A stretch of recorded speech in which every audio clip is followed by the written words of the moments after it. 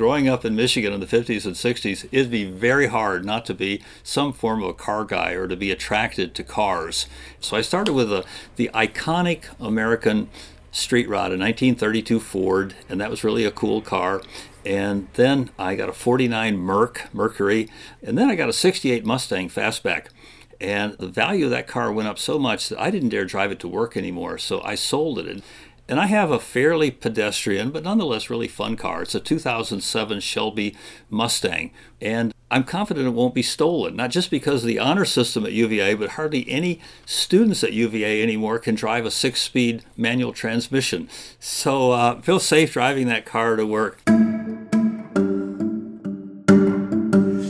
Hi, everyone. I'm Jim Ryan, the president of the University of Virginia, and I'd like to welcome all of you to the 9th episode of Inside UVA. This podcast is a chance for me to speak with some of the amazing people at the university and to learn more about what they do and who they are. My hope is that listeners will ultimately have a better understanding of how UVA works and a deeper appreciation of the remarkably talented and dedicated people who make UVA the institution it is.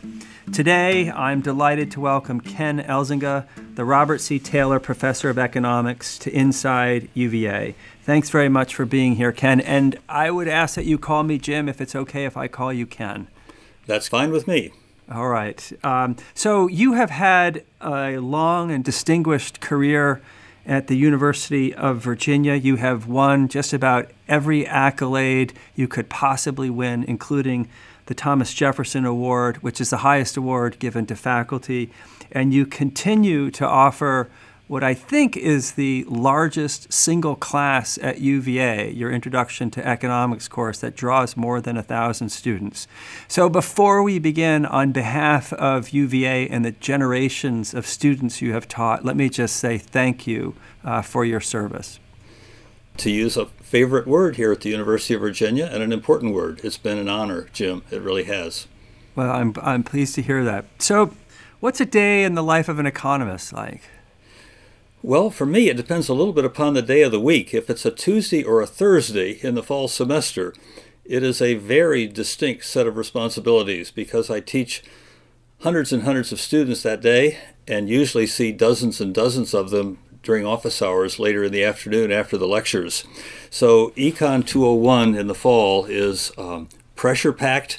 It's full of surprises at times. It's rather intense. Although when we move into office hours, where I see students personally, as opposed to an auditorium of hundreds of them, then it becomes very special at times. The other days of the week, Monday, Wednesday, Friday, and Saturday, those are days for doing my research, for doing what we call it service to the university, committee work and so on within my department or outside my department. It's also, for me, at least later in my career, days in which I might be involved in antitrust consulting, or serving on boards, or giving talks at other universities or at other conferences. So I kind of divide my week up. Tuesday and Thursday is very focused on teaching. Monday, Wednesday, Friday, Saturday are all the other activities that make up part of being a professor at UVA. So let's talk a little bit about the classes that you teach. Can you describe what they are, and then also say a little bit about how you manage such a large group of students? Sure. In the last part of my career here, I've sort of fallen into two classes, and they're very, very different. They're almost exact opposites. Econ 201 in the fall is an introductory class. Lots of first-year students, first class in econ that hundreds of people take at the university. And it's a lecture class. I don't entertain any questions. It's impersonal in many ways. And the way it works is not just a teaching job, it's a management job.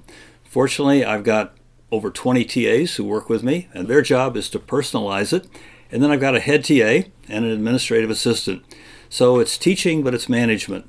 Spring semester, I teach in my research area, antitrust policy.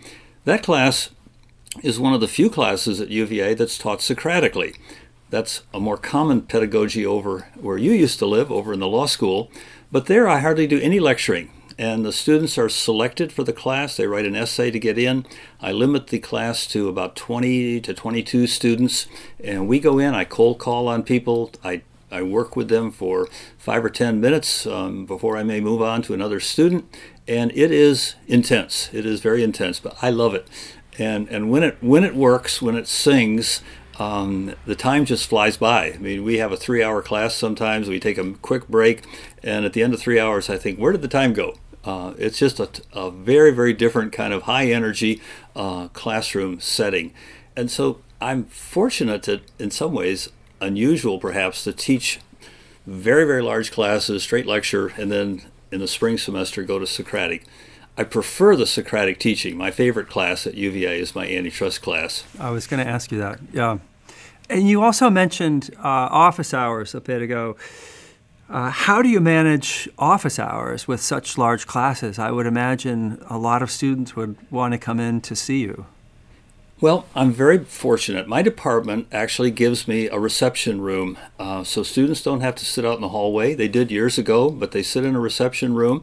I keep a refrigerator there and some snacks, and so it'll hold maybe 10 or 12 students sometimes if they're packed in. This is pre-COVID, and they can meet in there. It may have to wait a half hour or so to see me, but they sign in. And so I don't want to compare it to a doctor's office, but I go in and call one person, and they come in. We visit for a while, and they leave. And I generally have an agreement with my wife that on Tuesdays and Thursdays I'll be home when office hours are done. And if that's 6:30, 7 o'clock, that's when that happens. So I try very hard that if a student has been sitting there waiting to see me, that I don't want to go in and say, hey, sorry, I'm heading home. So I have this arrangement to stay around and try to see everybody. I really want, Jim, any student who wants to see me personally in Econ 201, I want them to think that they can do that. Obviously, with 1,000 students, I'm not going to be able to see everybody personally, but anybody who wants to see me, I want them to say, I may have to wait a little while, but I can see the professor who teaches me in Econ 201. It's very important to me that they at least have that sense that, yeah, I'm available to them. Now, obviously, for many students who want to talk about, some technical question about elasticity, the obvious thing is for them to go to their TA. But if they want to talk to me about broader issues of econ or careers or things like that, life at the university, that's what office hours are for me, and they're very important to me. I would not want to be in a position where I just went in and gave a big lecture and that was it. Some people do that in my field and in other fields, but that would not appeal to me. Well, it's clear why you are part of what makes UVA a special institution. So I'm curious what led you to study economics in the first place? So I'm first generation college, and I really had no real knowledge of college. A store that I worked at in Kalamazoo, Michigan, my boss had gone to college and he thought I should go to college. So I was able to live at home and go to a college in my hometown, Kalamazoo College.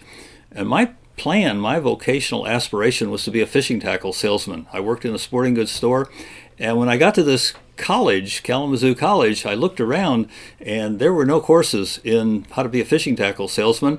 The closest thing that seemed to be there was something called economics. So I took economics and soon learned that it had very little to do with retailing, but it was the closest thing I had. And so I remember telling my dad I was going to major in economics, and he asked me what that was, and I wasn't sure. I didn't know how to give a good answer. But it was the closest thing to business that existed in a college that had a rather pure liberal arts curriculum.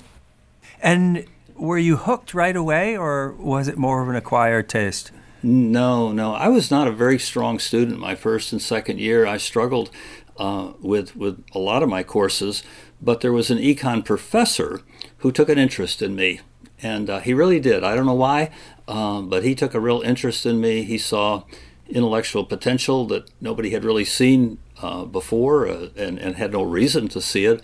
In high school, I was in a shop curriculum, not in a college curriculum, but he encouraged me to hang in there, develop study habits that I didn't have.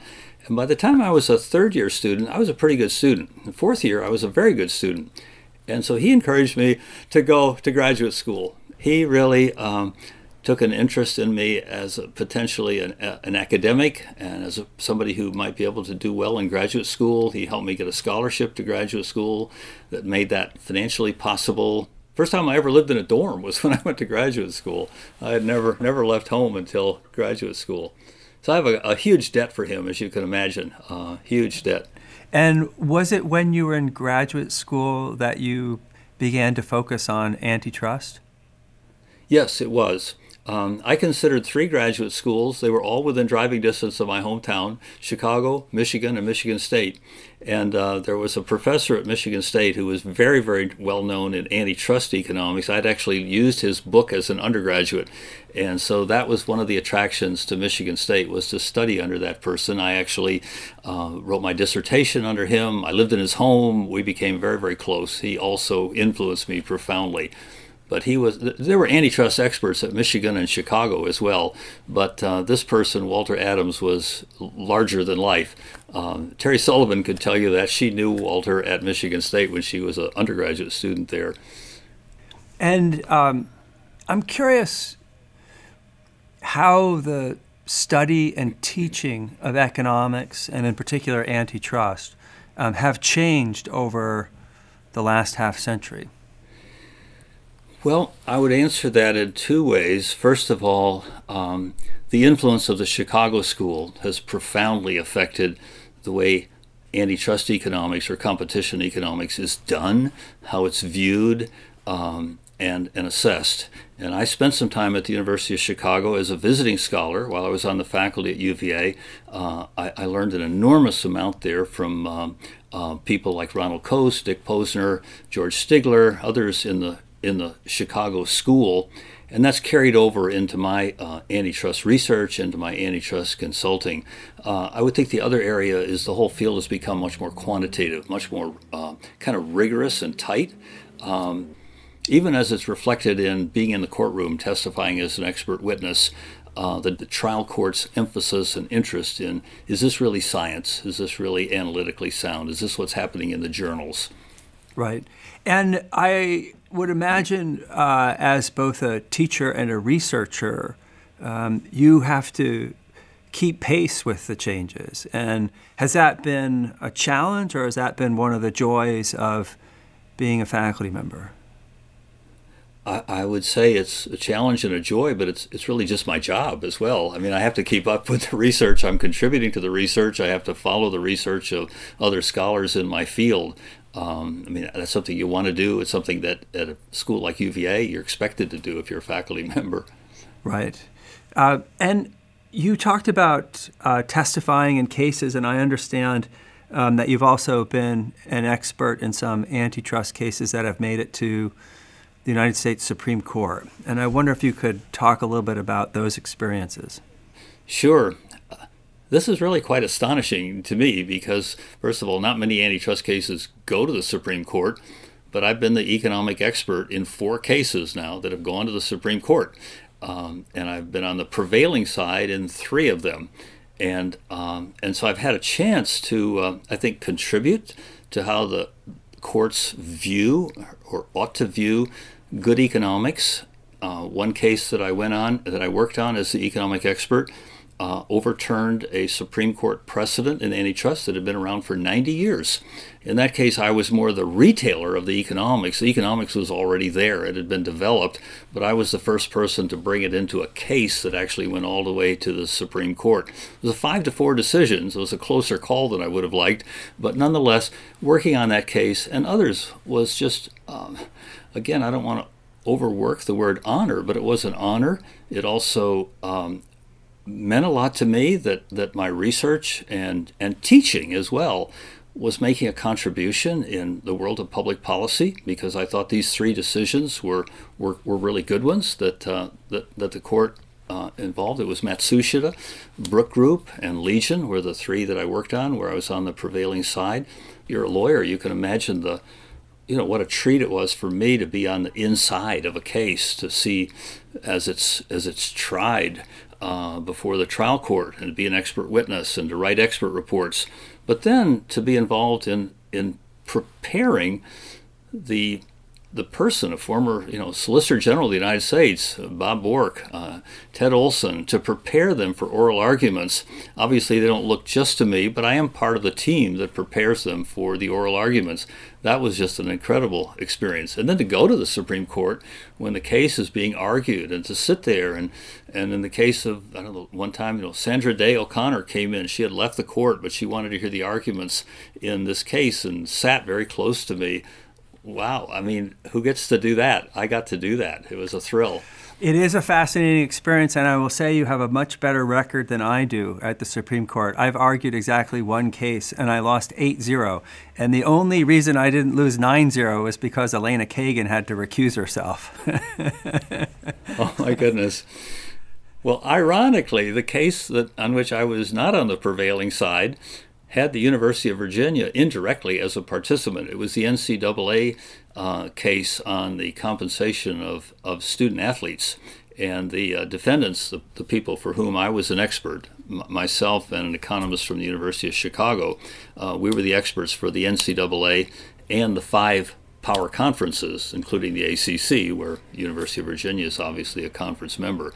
And that did not go well for the NCAA and the conferences, and I still wince over that because I cared very much about the not only the law and economics of that case, but even the sort of cultural implications of that for education.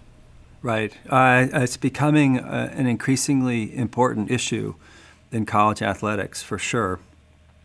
So I'm curious, with your limited free time, what you like to do. And in particular, I want to ask you about someone named Marshall Jevons. And I'm curious what your connection to that person is.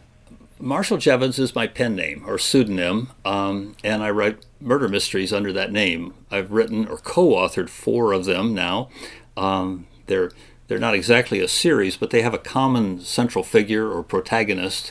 He's the central figure is named Henry Spearman. He's an economist at Harvard, and he solves the crime using economic theory. That's the shtick that I bring to the mystery genre, is the central figure has to solve a crime using only economic analysis. That's not easily done, and it's, I admit, heavily contrived.